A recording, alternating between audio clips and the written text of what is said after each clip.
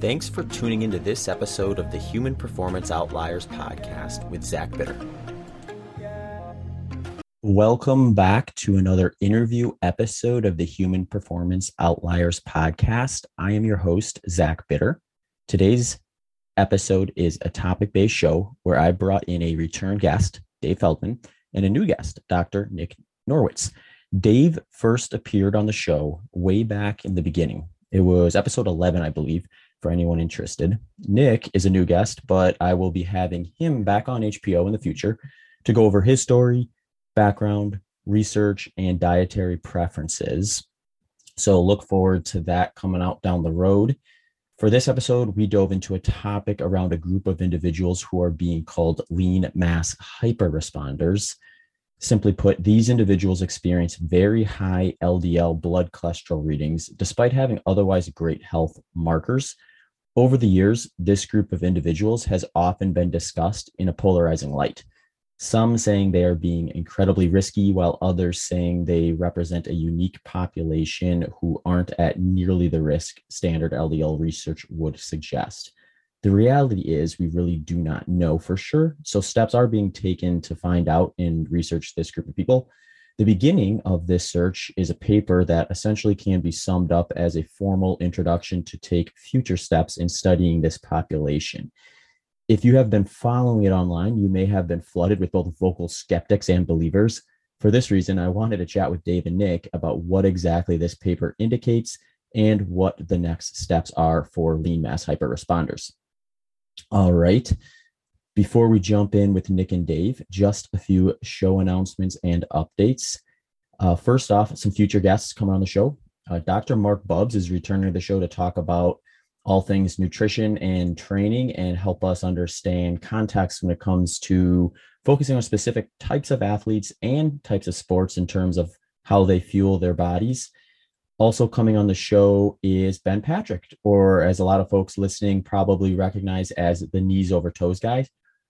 Ben has been probably one of the most requested guests for the HPO podcast, so I was really excited to find out that he was visiting Austin and wanted to meet up. So we actually met up, went through a workout. He put together like a 6-move workout that he thought would be a really good thing for me to start incorporating into my training to kind of take another step forward after doing quite a bit of work with the Zero program that his company, Athletic Truth Group, has put out.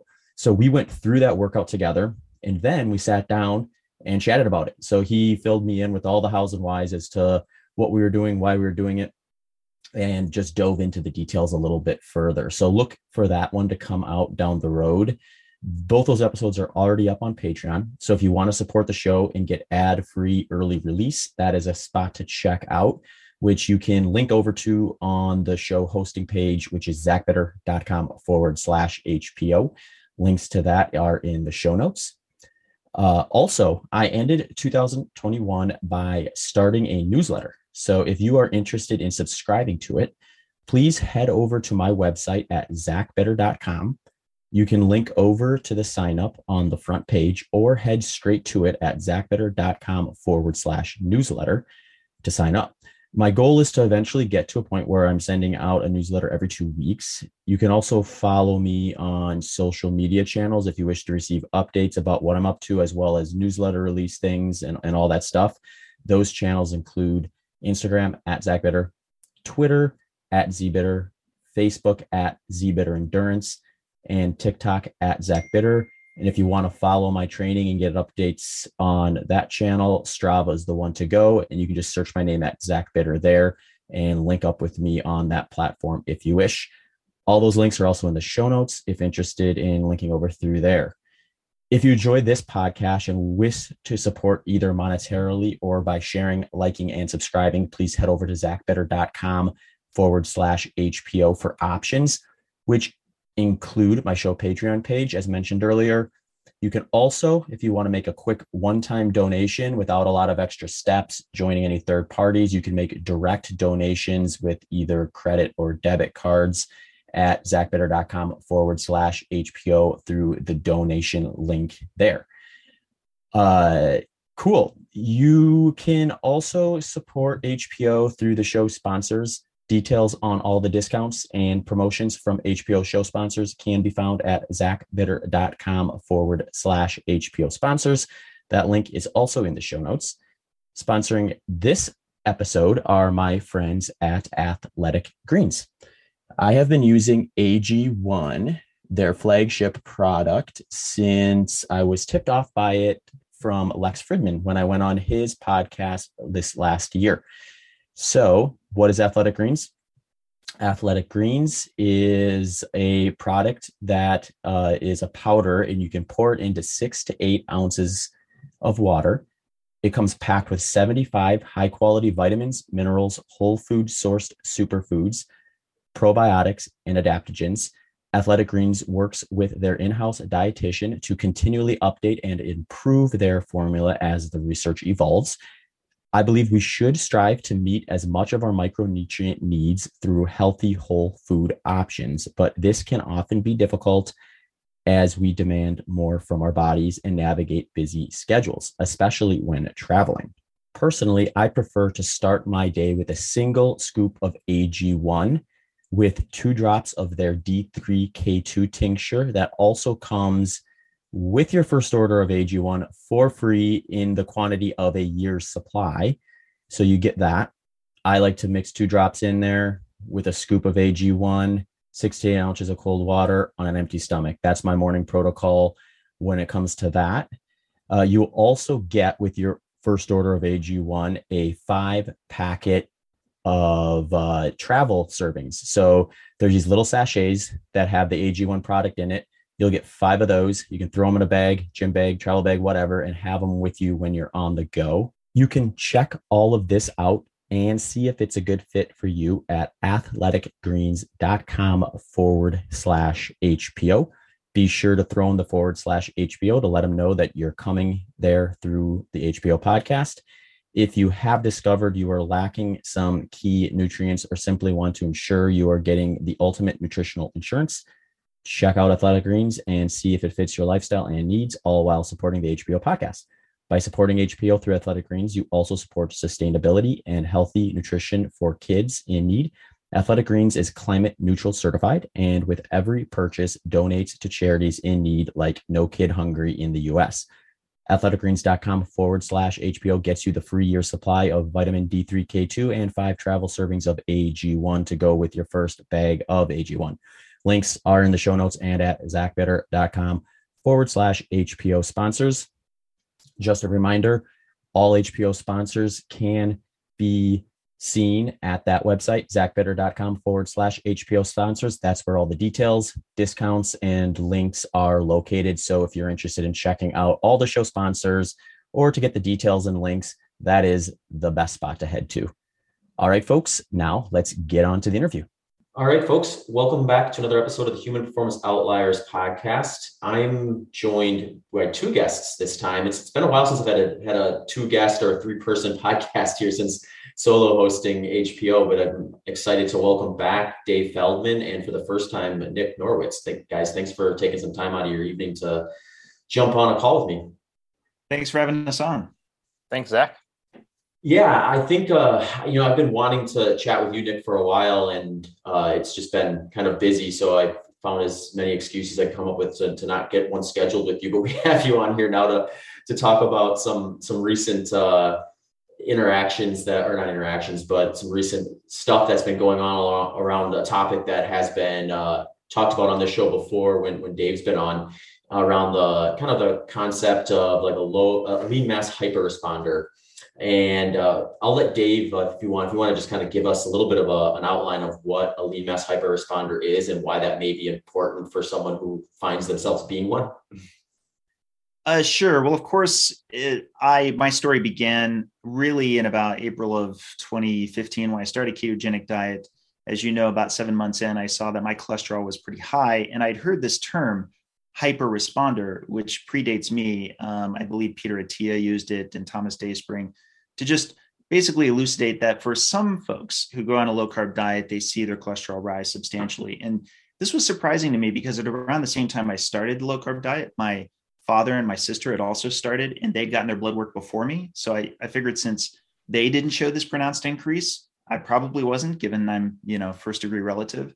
So it really surprised me a lot that my cholesterol not only jumped up, but that it was very counter to what was going on with the two of them. So then my journey began. As you know, I did a lot of experiments where I could then start changing it around. I started developing the bones of what's becoming the lipid energy model today.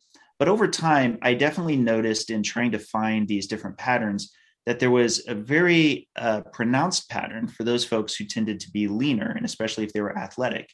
You've probably heard me talk about the triad before. It's not just having the high LDL, but it's also having high HDL and low triglycerides.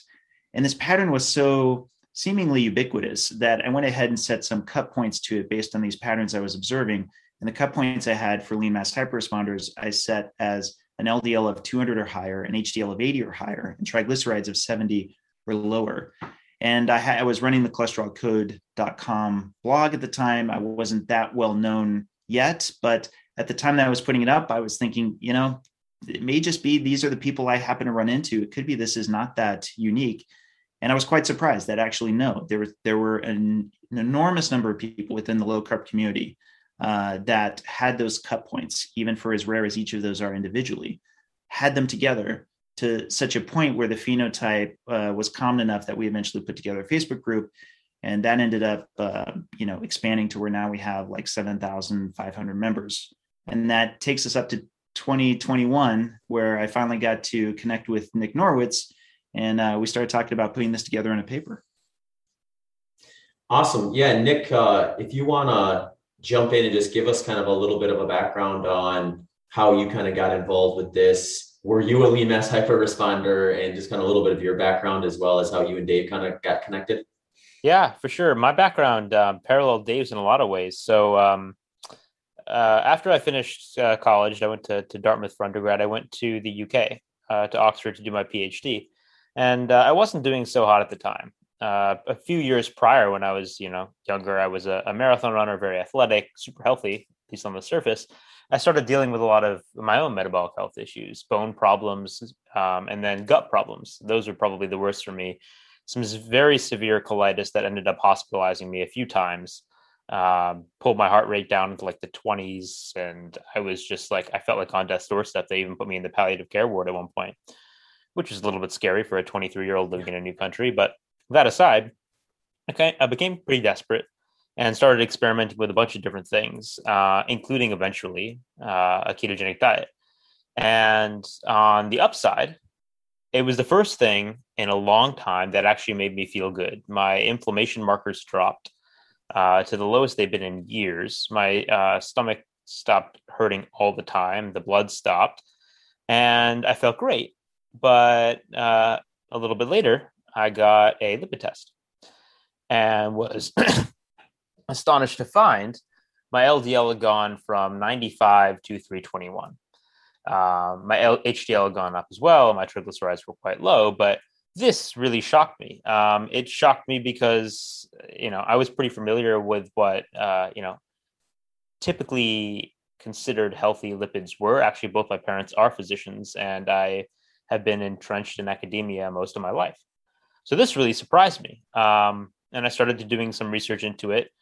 Very ironically, I was not much into social media. I had my head buried in books, at a 800-year-old college, and just started studying this completely naive to what had been going on with Dave. This was in 2019. So, at this point, the Lean Mass Hyperresponders blog had been up for 2 years, but I had no clue what it was about. And so I came up with some of my own ideas, parallel ideas. I actually even wrote a paper on it. And again, this was all without knowing Dave. But then as I became more interested in low carb, I just started getting involved in the community, listening to lectures by people, going to, online conferences. And then I started hearing Dave speak. And it was really interesting for me because I'm used to hearing I go down the hall, I listen to like Jennifer Doudna speak. She's the one that just got the Nobel Prize for CRISPR, some serious luminaries. And now I'm hearing the software engineer who's not even, supposed to be in academia giving these talks that are really insightful and compelling. And I'm like, this is cool. This explains so much. And it's also explaining a phenotype that's kind of around me. So then I got very interested.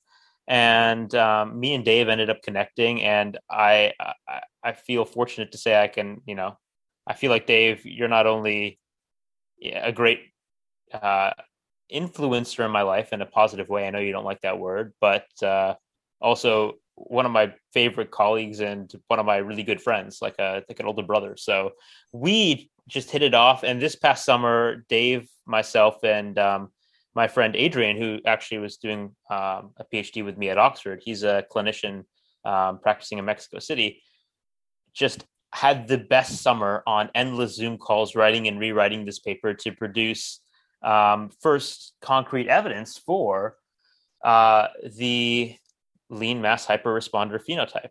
And so we can get into the results of the paper that we put together, and how we think it's going to really start a conversation around this really important phenomenon. Yeah, I definitely want to jump into kind of the paper and the results and everything.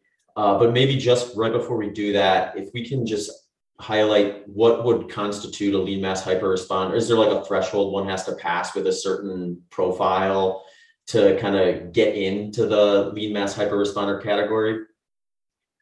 Yeah. Now, of course, the very first thing that I'll qualify is that these are cut points that I was choosing based on very arbitrary pattern recognition. So the first is an LDL of 200 or higher, which, for your listeners, if you're not already familiar with this is already double what the recommended range is. So it's already considered very hyperlipidemic. And in fact, I believe that the existing guidelines would consider you as likely to have FH if you have 190 and higher. It's also, though, a combination with two other lipid markers, HDL, the so-called good cholesterol, at 80 milligrams per deciliter or higher, and triglycerides of 70 milligrams per deciliter or lower.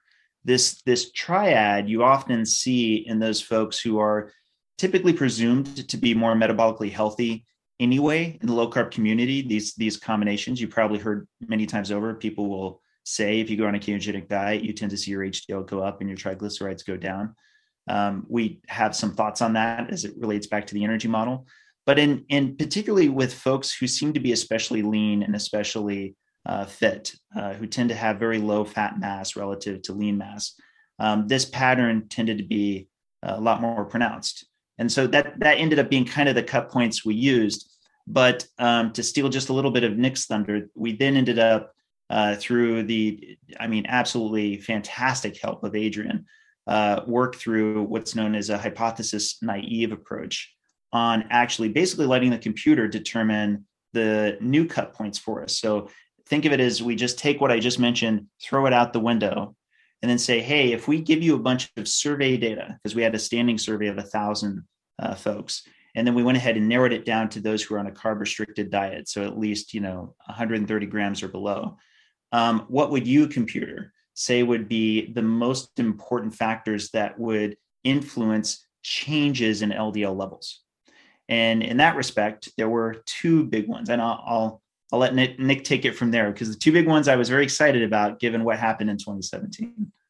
I'm going to build the suspense a little bit more, and just I want to circle back to the cut points you mentioned, because I want to highlight some things about them, really two things in particular.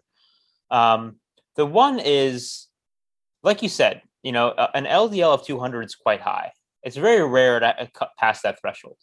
It's also very rare to pass the threshold of 80 milligrams per deciliter HDL, and rare to pass the threshold of below 70 milligrams per deciliter triglycerides. So for these three things to occur in tandem, it's very unlikely to happen by chance. For it to happen, it's much more likely to be part of, a combination profile, that these things are somehow interacting. And we'll get into that when we talk about the lipid energy model, if we end up having time to do that. But another thing I want to highlight is that while high LDL is certainly a risk factor for cardiovascular disease, if you look at the landscape of atherosclerosis now, it's, LDL levels have been stable or dropping due to innovations in LDL lowering therapies, PCSK9 inhibitors, ezetimibe, etc. If you want a paper on this, you can read Peter Libby's Changing Landscape of Atherosclerosis. I think it was in Cell or Nature. It was published this year. And the major risk factor, or the more common risk factor now, is atherogenic dyslipidemia, which is the high triglycerides and the low HDL, which go along with metabolic syndrome. So what we see now as a common risk profile is not high LDL, but this atherogenic dyslipidemia, the high triglycerides and the low HDL, suggesting metabolic dysfunction. And part of this triad is, yes, it's the high LDL, but it's the high LDL with the opposite of atherogenic dyslipidemia, the complete opposite. So it's kind of interesting when you propose this phenotype that, okay, the high LDL is unhealthy or presumed to be unhealthy. Why is it occurring in the context of the opposite of atherogenic dyslipidemia? And what we found, to get to the punchline, was that when we engaged in this hypothesis naive analysis, which doesn't mean we didn't have a hypothesis, but it meant the way we went about exploring the data through this, computer algorithm, the computer didn't know what our hypothesis was. Basically, we took all the data we had from the respondents. We had data on their BMI, their age, their sex, their lipids before and while on low carb, and we threw all the data in and said, computer, tell us what are the predictors of having a large LDL change. And the two things that came out were, one, body mass index, and two, triglyceride to HDL ratio. Both were inversely correlated with LDL change. In other words, it was specifically the lean, metabolically healthy people who were having the large increases in LDL. And if you go to figure 2 in the paper, and I really do encourage everybody to kind of download the paper, try to read it. I think it's a pretty easy read. Figure 2 makes a very clear point if you look at nothing else. It's a 3D bar graph, and you have two axes. One's triglyceride to HDL ratio, one's BMI, and the height of the bar is LDL change. And what you see is you go along either axis, and LDL change gets larger and larger and larger, such that in the quartile with the lowest BMI and lowest triglyceride to HDL ratio, the mean, or actually I think it's a median, LDL change was 135. So that was the increase in LDL, which is massive. It's larger than anything that's been reported in the literature previously in a cohort of this size. So that was really interesting. That was interesting finding number one. And that really set us up to then analyze, the lean mass hyperresponders, which up until this point, I've just been a theorized group. Literally, you go to, clinicians, cardiologists, and they basically don't believe this phenotype really exists, or at least that it's not prominent. So we had 548 people in the study and asked the question, how many people are bona fide lean mass hyperresponders, real LMHR, meaning they pass all three of these really extreme cut points, which I said before, it'd be rare to pass these in isolation. And it turned out 18% of participants, 100 people, actually 100 on the dot, were lean mass hyperresponders, meaning they cut past all of these cut points. And then what we did was, analyze them and said, well, first, are they leaner? Because the thing about the lean mass hyperresponder phenotype, it actually has nothing to do definitionally with leanness. It's just these metabolic cut points. And yet Dave can tell you, and I can tell you, you can do a party trick by basically saying, if somebody's low carb, you look at their lipid levels and you can kind of tell them what their body habitus is. And what this paper showed was that is indeed the case. Like the lean mass hyperresponders were substantially leaner. Like the p-value was 10 to the negative 16th or something crazy. Maybe it was 11, 10 to the negative 11th or 10th. Than the non-lean mass hyperresponders. So I think mean BMI was 22, which is pretty lean. And importantly, their starting LDL, so before low carb, was not at all different. The p-value was like 0.85. In fact, I think the median value was a little bit lower in the lean mass hyperresponders prior to going keto. So this relative to the non-lean mass hyperresponders. Yes. So yes, basically lean mass hyperresponders versus non-lean mass hyperresponders had nearly identical LDL before then going on a low carb diet. Yeah. Okay. They were like 132 for lean mass hyperresponders and 134 for non-lean mass hyperresponders. But then like the mean LDL for lean mass hyperresponders was like 320 with mean HDL like 99 and triglycerides of like 47. A really, really like extreme, scientifically remarkable profile. And so, those are the main points of the bulk of the study. We also had a case series, which we can talk about in a minute, but I've been going on for a while. So I want to pause, see what questions you have and what additions Dave wants to add. All right, folks, just a quick reminder that this episode's sponsors are Athletic Greens. With your first order of AG1, their flagship product, you will get a free 1-year supply of vitamin K2D3, as well as 5 free travel serving packets of AG1. So if you're looking to get 75 plus nutrients in an easy to consume package, head over to athleticgreens.com/HPO or check them out on the show sponsor landing page at zachbitter.com/HPO sponsors. One thing I was going to ask, and I think I know the answer to this based on what you said, but have we seen any lean mass hyper responders outside of the low carb community? It's basically specific to low carb, correct? Pretty much, yeah. I will say that we do have a community, of course, a Facebook community, as I mentioned earlier, that's got thousands of LMHRs. I will say that there's a couple individuals who are extraordinary exercisers. I don't know if you might know a thing or two about that, Zach, but people who, again, this also seems to kind of fit the model that effectively if, however it is that one has kept their glycogen stores low, let me put it that way, would seem to be likely that there would be reason for the body to circulate and traffic fat. That's, I think, a major foundational point for the lipid energy model. And so there are, at least that I'm aware of, a couple folks that probably are closer to, say, 100 to 150 carbs per day, but that are, I mean, super like daily, heavily, very active exercisers, but still have close to lean mass hyperresponder phenotype. Now, that said, that's like the biggest of the outliers that I'm aware of. I really don't know of anybody who would say be higher than that, who would be, say, 200 carbs or more, certainly nobody on a mixed diet that has this specific profile. But to be fair, to be a good scientist, I'm not usually seeing a lot of labs from folks that are outside of the low carb community, but I do regularly ask other GPs that I meet that are outside the low carb community, do you ever see the triad? Particularly, do you ever see anything close to what we would see with lean mass hyperresponders? And I've looked at the NHANES data, which, it's around like 40, 50,000 folks. And I saw 2 out of that total amount. So it is a fairly, I think it really is something that's very distinctive towards this context of metabolic fat adaptation. I would say, though, that eating 100 grams of carbs, well, actually, we defined it as low carb. Low carb is defined generally medically as less than 130. But also if you're, running marathons or eating 5,000 calories a day and eating even 150 grams of carbs, you're still kind of low carb.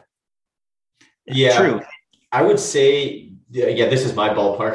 I think doubling your metabolic rate through exercising and eating 100 to 150 grams of carbohydrates, I think just generally when I'm in that range, I'm probably putting up between 1.5 to 2 millimoles of ketones. So from a ketogenic standpoint, just looking at it from that, you're definitely going to do that with that sort of a lifestyle. I think the other interesting thing is what you guys kind of alluded to, whether it was on purpose or not, is within the endurance running community, you also have this kind of approach that you'll see a little more frequently. Well, you'll see it all the time with the low carbers and the ketogenic ones, just because they're kind of like adapted to do it. But what you'll see is the moderate high carbers try to kind of hack the system a little bit by doing like fasted long runs and things like that, or they're eating the same amount of carbohydrates, but they're backloading them to the second half of the day on certain days of the week or certain phases of the training cycle in order to increase their fat oxidation rates without necessarily minimizing the carbohydrate fuel source.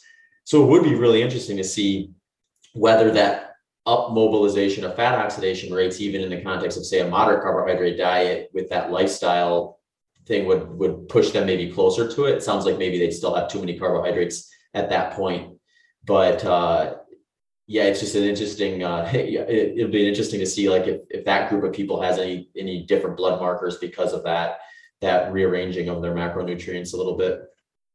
Yeah, I think it's all on a continuum. So I think they probably see a trend towards the LMHR phenotype. But low carb is permissive, I would say, to the phenotype, but then the exercise kind of fine tunes it and tweaks it. So my hypothesis would be if, all things being equal, if you have someone in a low carb diet and you just make them run more than they normally do, keep them at weight maintenance, I think that their triad will become more extreme. Mm-hmm. Yeah. So second question with that too is, let's skew back towards low carb and even strict keto. What happens with like the types of fat sources? So if you say like somebody who's primarily saturated fat versus someone who's going like mono and polyunsaturated fat as their primary source, are you seeing variances with the types of fats that they're being eaten and where they kind of fall in this, or does it kind of happen regardless of that? Do you want me to do the honors, Dave? Of course, Nick. This is yes. Question just for Nick. I think this is the number one thing we get. Oh, the lean mass hyperresponders are just guzzling saturated fat. They're just drinking butter. So if you want, well, anyway, I won't go back to the paper on that, but you'd be surprised how much we get that. So first of all, before getting into any anecdotal data, I just want to pose, that possibility when you're looking at the data that we have. Because if we're saying that BMI is strongly correlated with LDL change, and that triglyceride to HDL ratio, well, these are inversely correlated, is also strongly inversely correlated with LDL change, including pre-low carb triglyceride to HDL ratio. If you then suppose that saturated fat is driving the relationship primarily, what you're implicitly saying is that saturated fat intake is strongly associated with being lean and with good metabolic health markers, and with good metabolic health markers even prior to starting the low carb diet, such that it was the lean, healthy people that when they went low carb selectively ate saturated fat. It seems like a very unlikely scenario. Yeah, to suss out these causal directions that Nick's referring to, like, again, it seems to us to be the most likely explanation that as one is leaner and they see the more pronounced increase in LDL, absent the information, because our survey did not have information on saturated fat intake, absent that information, if somebody were to pose, hey, I think the saturated fat is what is causing the higher LDL, but seeing how closely it correlates with the lower BMI, then it seems suggestive that the more saturated fat you have, the more you cause both a higher increase in LDL and a decrease in BMI dose dependently. That seems a little bit hard. That seems a little more far-fetched. But the most incredible case to date of a lean mass hyperresponder that I know is very pronounced lean mass, and very much showing the triad in spades, but yet is on a very low saturated fat diet relative to most others, particularly who are like, say, carnivore and so forth, is my good friend and colleague, Nick Norwitz. So what I didn't say earlier, Zach, is when I initially went low carb, I was and generally am pro like a Mediterranean style approach, in part because I have a bias towards it. I just love that kind of food. In fact, I have a Mediterranean cookbook. Like I really just do love eating that way. I do like steak too, but I eat a lot of olive oil and fish. And when I said my LDL went from 95 to 321 in the first 6 months, as I mentioned earlier, that was eating like no red meat, no cheese, about 35 to 40 grams of fiber per day. Like, everything that you would think would lower LDL. And yet I still went up to 321. Now, for therapeutic reasons, for my gut, my fiber intake has come a little bit down, and also there's more adaptation. So over the years, my LDL has kind of fluxed around. But what I can tell you is I have pretty fastidious records, and my highest ever LDL was measured at 545. That's 545 up from 95. And at that point in time, I actually have saturated, a saturation profile on my intake. I was eating, I can give you the details, 3,225 calories per day, exercising 10.75 hours per week. Net carb intake was 18 grams protein, 113 grams fat, 304 grams, so it was 84% fat.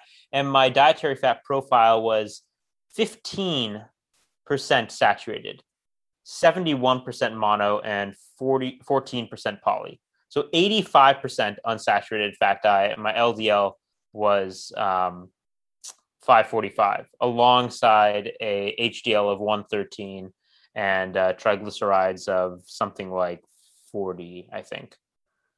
Something like that. I don't remember the exact numbers that moment in time. But yeah, I mean, I typically eat there have been periods when I eat more saturated fat, but honestly, I can tell you that my BMI is a much stronger predictor of my LDL than my saturated fat intake. So as your BMI decreases, your LDL goes up essentially.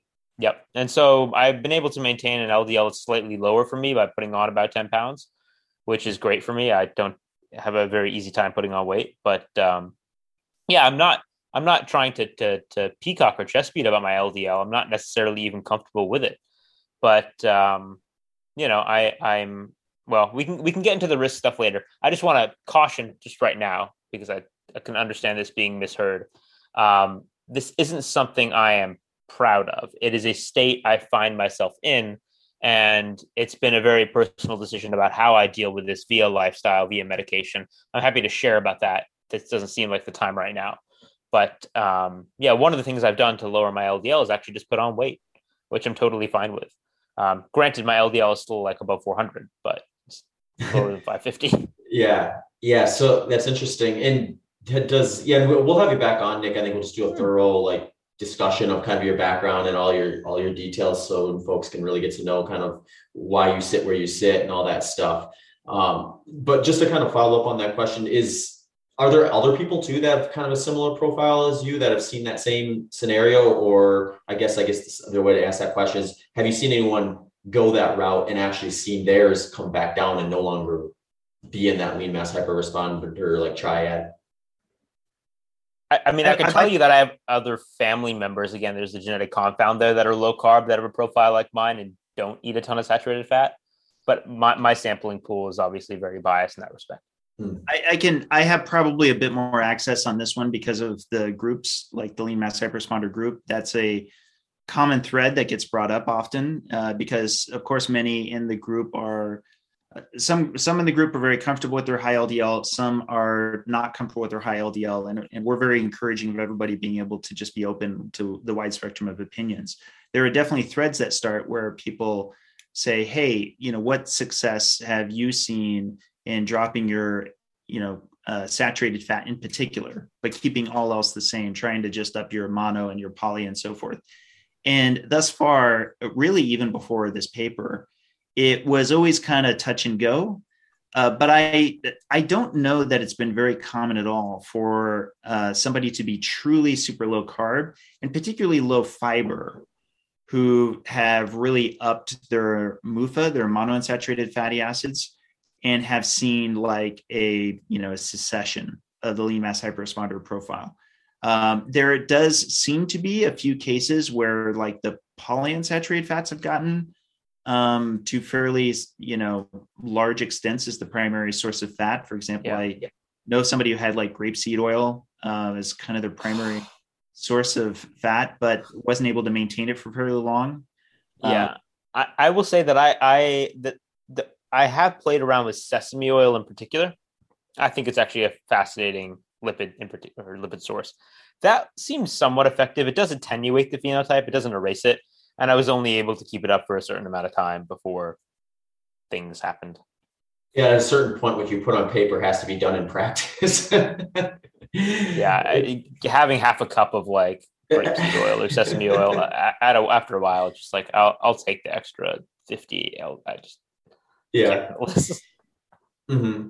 No, it's all interesting stuff. I was curious about that because I think one interesting lack of context you oftentimes see for people when we're talking about low carbohydrate diets is just not either understanding or appreciating the vast array of ways you could actually formulate one. So you talk to vegan keto people, and then there's the carnivore keto people, and then everything in between. So there's a lot of different ways to mix and match the foods to get yourself low carb. But that is interesting that the lean mass hyperresponder profile tends to really be consistent even when you're kind of moving that stuff around a little bit. So what I will say, and this is relating back to the paper, and I think very important, the most effective way to reverse a lean mass hyperresponder phenotype is probably just reintroduce carbs, even a very moderate amount. And we actually showed that in the paper. So we had a case series, I think Dave might have alluded to earlier, from Dr. Tro, where we have 5 patients who were either lean mass hyperresponders and borderline,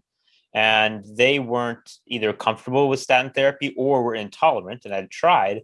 And so he put them on an experimental protocol of reintroducing 50 to 100 grams of carbs.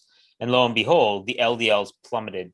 Like this one guy went from 665, LDL of 665 to 185, a drop of almost 500 milligrams per deciliter, so minus 480, with basically the same amount of carbs that would be in a small sweet potato. And so literally, the case series was showing a small sweet potato in some LMHRs could have the impact of like what, typically 10 statins would have on top of each other. That is very potent. And we know from some anecdotal data that the drugs, while absolutely valid options, might not have as potent an effect. Dave, you and I were talking to a medical doctor who's also an LMHR the other day, and he was saying he tried the statin and it had such a minimal effect. And this is not to discourage people from trying as individuals. This is just reporting one person's results, that he just, like his doctor said, it's not even worth it. It did drop his LDL, but he was still like at 300 or something. So I think the most effective approach would be to reintroduce carbs. And if you're not using ketosis for a therapeutic reason, that's what I would do. Mm-hmm. If I didn't need ketosis for my gut, if it didn't make me feel a lot better, I would absolutely at least carb cycle. If you're lean and metabolically healthy, it's probably not harmful. It could be very beneficial. I think there might be benefits to carb cycling. So if I were in a position to be able to adopt that approach, personally, I would. Mm-hmm. Yeah, that's interesting, because I wonder, I'm just thinking of my own experience, because I used to follow a moderate to high carbohydrate diet and my lifestyle was relatively similar. I was training, for endurance events essentially. And my LDL profile, or I'm sorry, my lipid profile hasn't changed really drastically at all. There's been some, and the weirdest one is always, I have gotten a lipid profile like right after a race, like literally, I think a day later. And that makes everything wacky. I think all my lipids were running wild after that, but I think that's pretty typical amongst post extreme endurance athlete, like competition type things, where even if they're not low carb, they're having that. You got some commentary on that? Dave is literally rubbing his hands together like a madman. Zach, bring me that data. I want that data. You want to see the post race one? Is what you're looking for? Yeah. Okay, yeah. I'll send you that one. Mm-hmm. Yeah, we'll talk offline after this, but yeah, 100%. I would expect lipids to change, post marathon. I'm not sure if you're aware of this, but while I was training in 2016, I also did post half marathons. I'm not a marathoner to the degree that you are, although I did end up doing a couple marathons. But even in the post half marathon, what's especially relevant that I hope a lot of people are aware of is inflammatory markers, and to be very mindful of that, because of course there's, what you could call false positives. You do in fact intentionally inflame yourself when you're undergoing intensive exercise that is intentional. And of course you do mean for it to be hormetic. You don't mean for it to cause long-term damage. But I don't know if you're aware of this, my highest C-reactive proteins were 52 and 38, and they were both following like a half marathon, where, I was working it pretty hard, but otherwise I'm typically at like 1.0 or below, anything along those lines. So yes, that on top of the lipids were data I was very interested in, but I can't run like you can. So I'd be very interested to see what your lipids look like. So I believe it was after 100K or something like that, if I remember right. I have to look at the date. I know I have it. It's all, I can easily fact check which race and how far I went and get you that data as well. So cool. Yeah, that'd be interesting to see. I know I had a buddy who's not low carb, very much kind of skews towards plant-based, ultra marathoner. He's not meat free by any stretch, but he's very minimal amount of meat and very little red meat. And he was getting these tests after his races. And he's like, dude, I can't get my cholesterol to get figured out. I think I might have a problem. I'm like, Go get a test, like maybe after you have, like in the off season, and see what happens. I don't see a physiological way you're not going to have a higher level of lipolysis in a massive endurance run. I just don't see that. So per the model, really not even the model, but just basic physiology. Of course, you're probably trafficking more VLDL to some degree to get around those triglycerides from your fat storage. again, you've got to power those tissues. And if you've really ran out all of your, glycogen stores, or at least your more ready glycogen stores, of course, I don't care how high carb you are, at a long enough distance, you're going to be tapping in. You can't help it. Yeah. Yeah. And I guess that maybe sheds a little bit of light onto that earlier discussion about folks who are on a moderate high carbohydrate diet, like if they're doing carb positioning in a different way, if they could put themselves into that position on a more frequent basis in training, if they're depleting their glycogen and doing it intentionally without replacing, despite replenishing at some point later in that day. Yeah. Just because of the half-life of LDL, I feel like if you're doing replenishments daily, you probably wouldn't have the spike. If it's like you're going for, low carb periods of like a week, then I think you would probably have temporary increases. I think it depends how often you're replenishing. But yeah, I just have to sidebar for a second. Sure. I'm not someone who notices eyes, but I just noticed how blue Dave's eyes were, and I'll tell you why. It's because a moment ago when you were talking about your distance run, and Dave had this like maniacal look. He's rubbing his hands together. His eyes got super big. And I just thought about Gollum from Lord of the Rings, like my precious. It was that look exactly. Like, wow, Dave, your eyes really blue. They look like Gollum. One lipid profile to rule them all. Yeah. The precious data has to get close enough for me to, want to make use of it. I would like to round back to risk for a second, because I think this is an important part of this story. I mean, part of why we're especially interested in the lean mass hyperresponder phenotype, as Nick has alluded to from earlier, is a lot of the folks who find themselves in this position, who find that they have this profile, are understandably not comfortable with it. They're talking to their doctors, they're talking to their family. They're going, well, if I don't have to have an LDL above 200 or 300 or 400, I'm not going to, I'm going to take steps, find out what it is, particularly if they seem to be relatively moderate, to make these changes. But there are a number of folks like Nick who have medical reasons for which they would be as low a carb as they are, and may also have some challenges with tolerances towards medical options or other things along those lines. And I feel like for those folks, it's high time, given the popularity of the low carb diet and how common we're now realizing the lean mass hyperresponder phenotype is, that we study them. And in a roundabout way, it's kind of been, I think, kind of a gift of science in some respects, because we've never been able to actually see high LDL, high ApoB in an otherwise typically low cardio metabolically risky context, right? To where basically the one variable of interest is the one that's large and pronounced. And this isn't to say that necessarily it's going to be a good outcome depending on what it is that we study. We don't know yet. But that's why we started a crowdsourced study, which started about 3 months ago, and for which is now ongoing. We're excited because we were putting it together through the Lundquist Institute. In about a year and a half, we'll have longitudinal scans of lean mass and borderline lean mass hyperresponders, and there'll be CT angiogram at high resolution so that we can actually see progression longitudinally of plaque and whatever degree of development of atherosclerosis we can observe. That'll obviously be very relevant, because again, it's not so much for those folks who are already comfortable with having high LDL. It's for those folks who are not and are struggling with what they can do about this. Mm-hmm. Yeah, and that makes total sense, because I think, obviously, if someone decides, hey, I feel way better on this approach, I don't care what happens to me down the road because of it, that's one thing. But then there's the people, like you said, Dave, who obviously they're like, hey, I'd like to live a long time too, and like finding out like what's going to happen with these. But one question I kind of had about that is, I think it's cool that you're going to collect that data and get some answers to that. But has anyone, just given how kind of like, I guess it's not been terribly long amount of time, but somewhat long periods of time, have there been people who have been doing those sort of tests kind of on their own that have reported back to you and given any indication as to what direction that may actually lead once you can collect enough data from a larger group of people?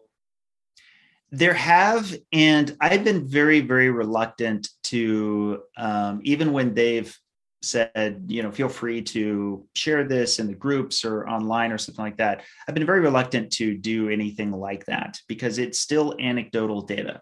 And it's worth mentioning that it's not, every circumstance of somebody having the triad, or that they might look like a lean mass hyperresponder, that it's not all 100% good news all the time. It's exactly the reason why we need to get out of this, as is common in the diet sphere. There's just a lot of anecdote picking from, whatever seems to support one person's position. We have to get out of that. We need to get prospective data, more now than ever before, on what we would actually observe in this particular population. So yeah, has there been a lot that's been reported my way privately? Quite a bit. And there's a lot for which I've talked to folks that are especially at the highest of LDL levels. I try to bring to mind, in fact, if anybody is listening to this right now, what is common for those who have the genetic disease for high LDL, which is familial hypercholesterolemia, especially if your LDL is like, say, 500 or higher. You want to be mindful of things like xanthomas. You may want to look them up. They're deposits of cholesterol, especially what's more common with FH, or those that are, say, below the neck, like in the extremities, or of course, a developing angina. Any kind of chest pain is something that you'd want to get checked out. But as always, and as I hope has been kind of an ongoing theme, this is very much uncharted territory, and that the vast majority of institutions and cardiologists and lipidologists would say, hey, you should default on the expectation that you should take steps to lower your risk. I know if Dr. Tro were here, that's for example, what his opinion would be. Even if there are many of us who might be somewhat cautiously optimistic, it is absolutely a position of uncertainty. And it's again, absolutely a hypothesis and should be treated as such. Mm-hmm. Well, Dr. Tro, he was helped out with the paper, right? Am I remembering that correctly? Correct. In fact, it's his case series. Oh, cool. Nice. Yeah. I would think he has seen, because I know he sees a lot of folks with a wide range of approaches within low carbohydrate, and probably people outside of low carbohydrate. So it'd be an interesting person to have involved, obviously. But cool. Do you guys want to circle back to the paper? Sure. Cool.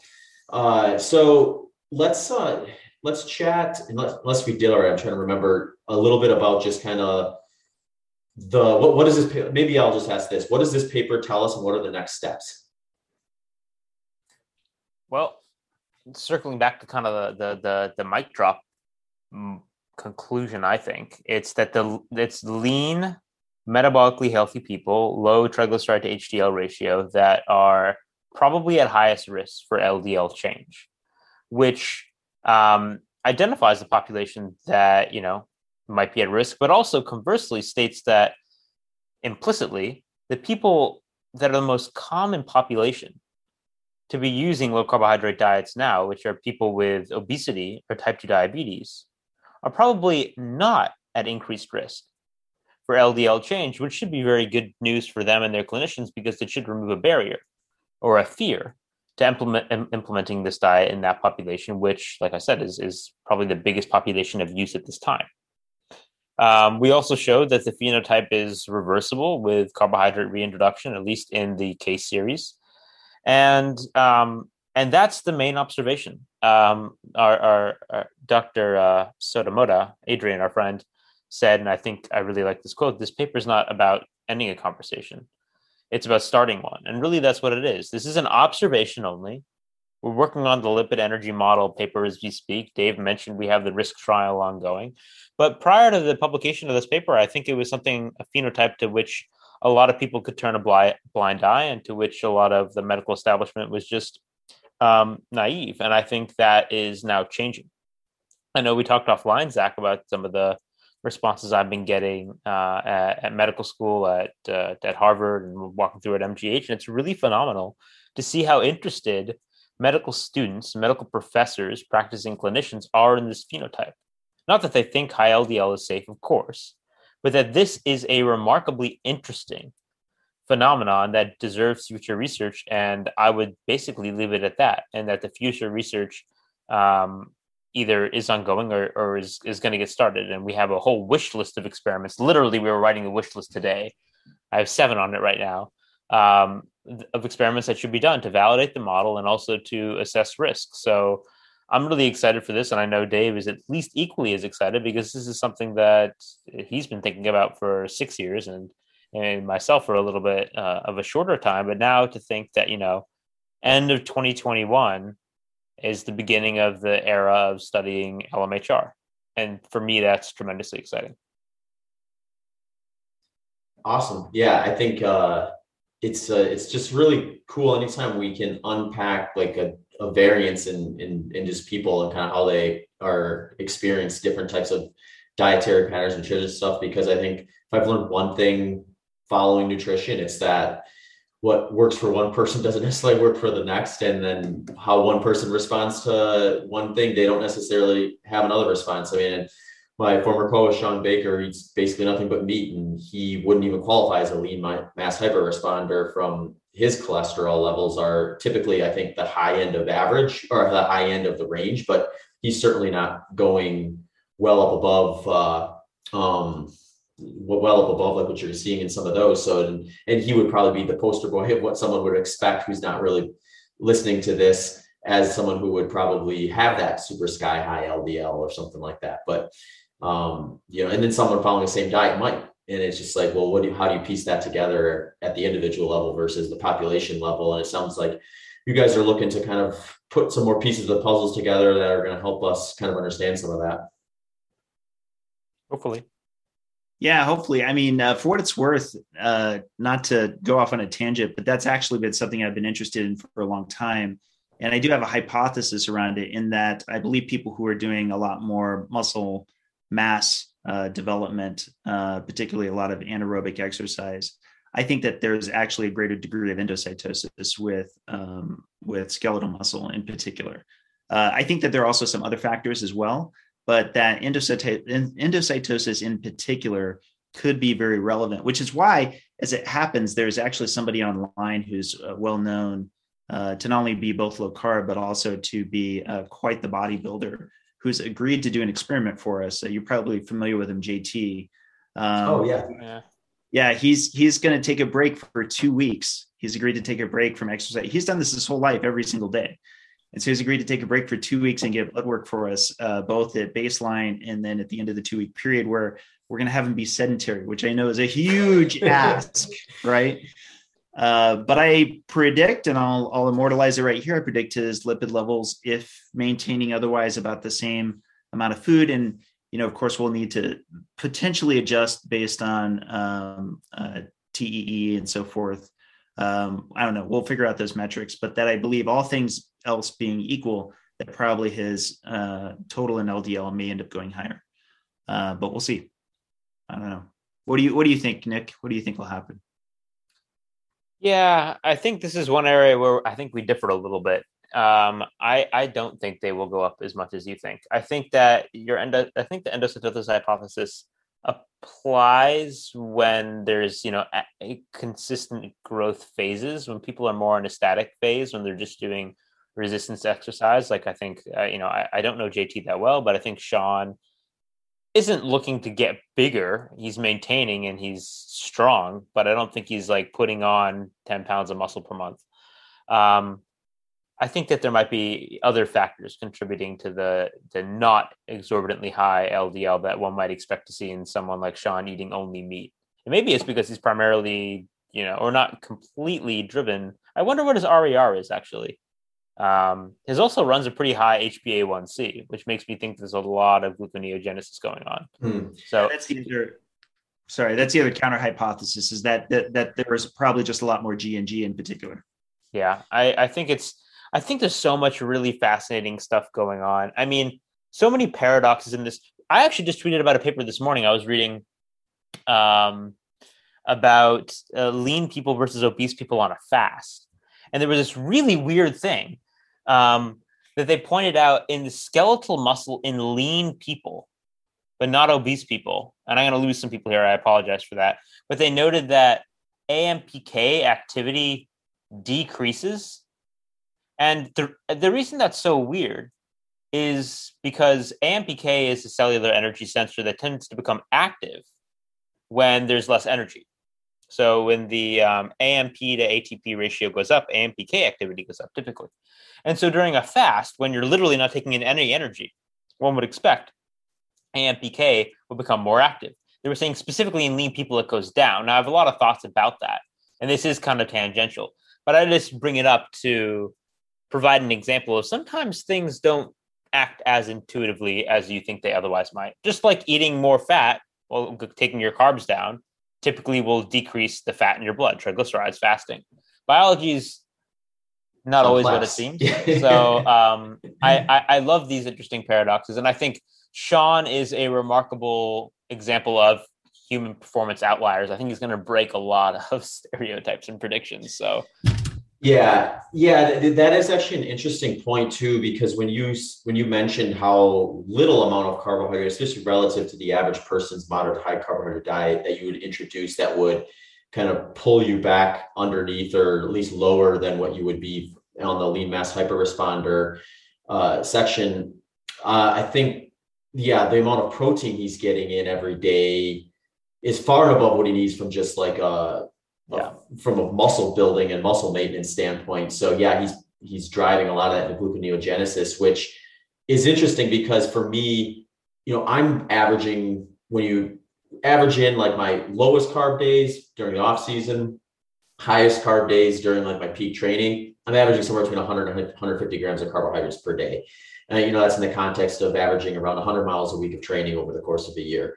So like you could almost see like Sean's relative extra amount of protein that's going to end up getting converted into fuel essentially as kind of his 100 to 150 grams of carbohydrate that I'm just getting through carbohydrate. That is me, because I've got a similar profile to him in the sense that, I'm in range with my lipid profile outside of doing one the day after of ultramarathon, of course, which would, eliminate me from being a lean mass hyperresponder, despite like other parts of my lifestyle maybe indicating that would be something that I'd probably be more susceptible to being.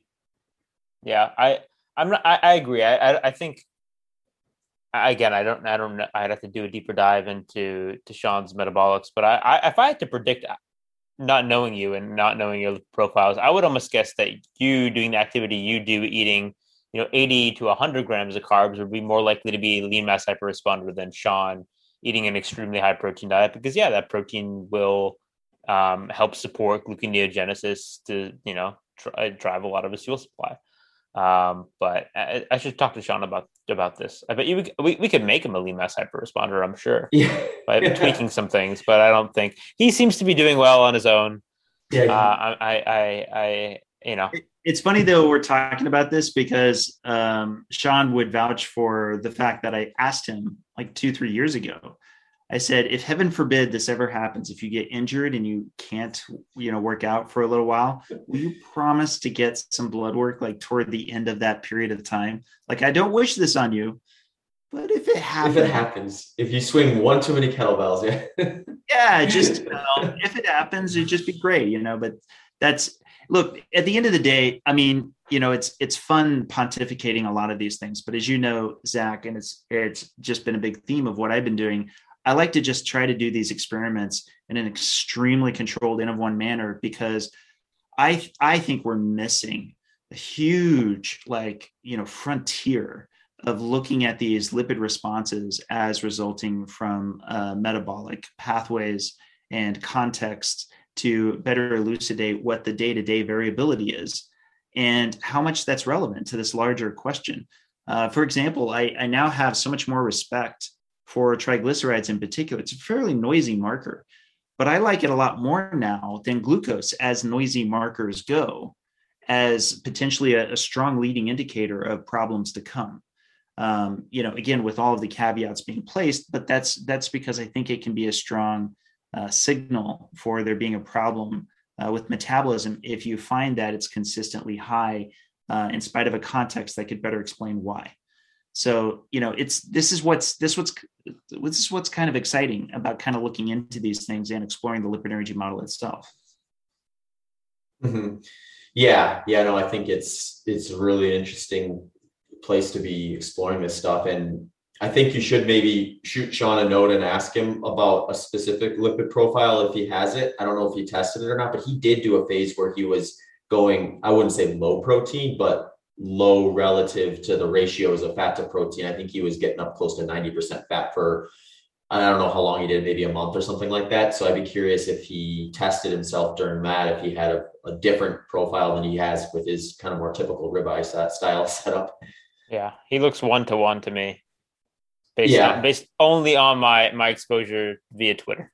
Okay. Yeah, we see what he eats all the time. yeah, that's true. Yeah. Eggs and ribeye.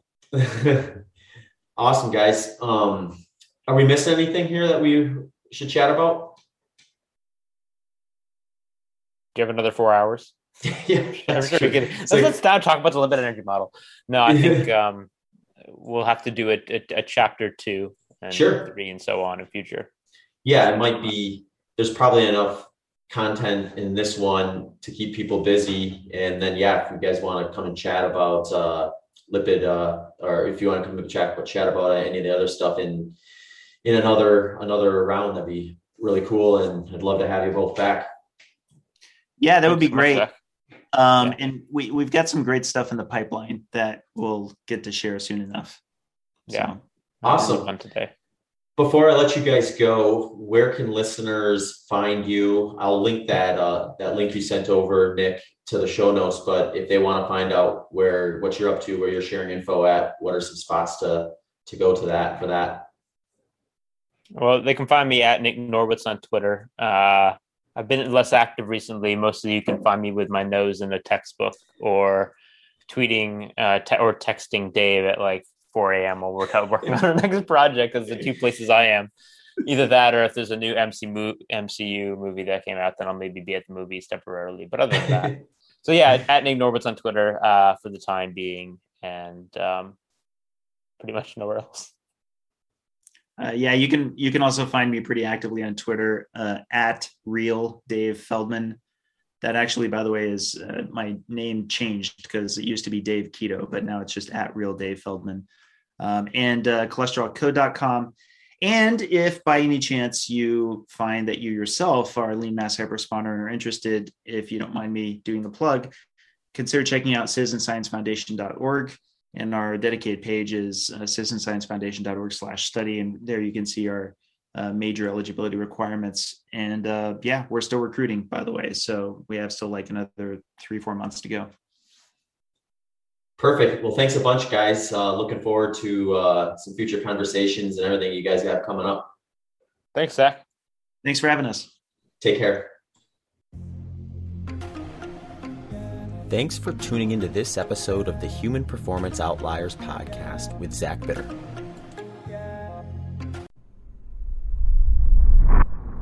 All right, folks. If you are interested in adding some structure to your training program, I have some options that might interest you.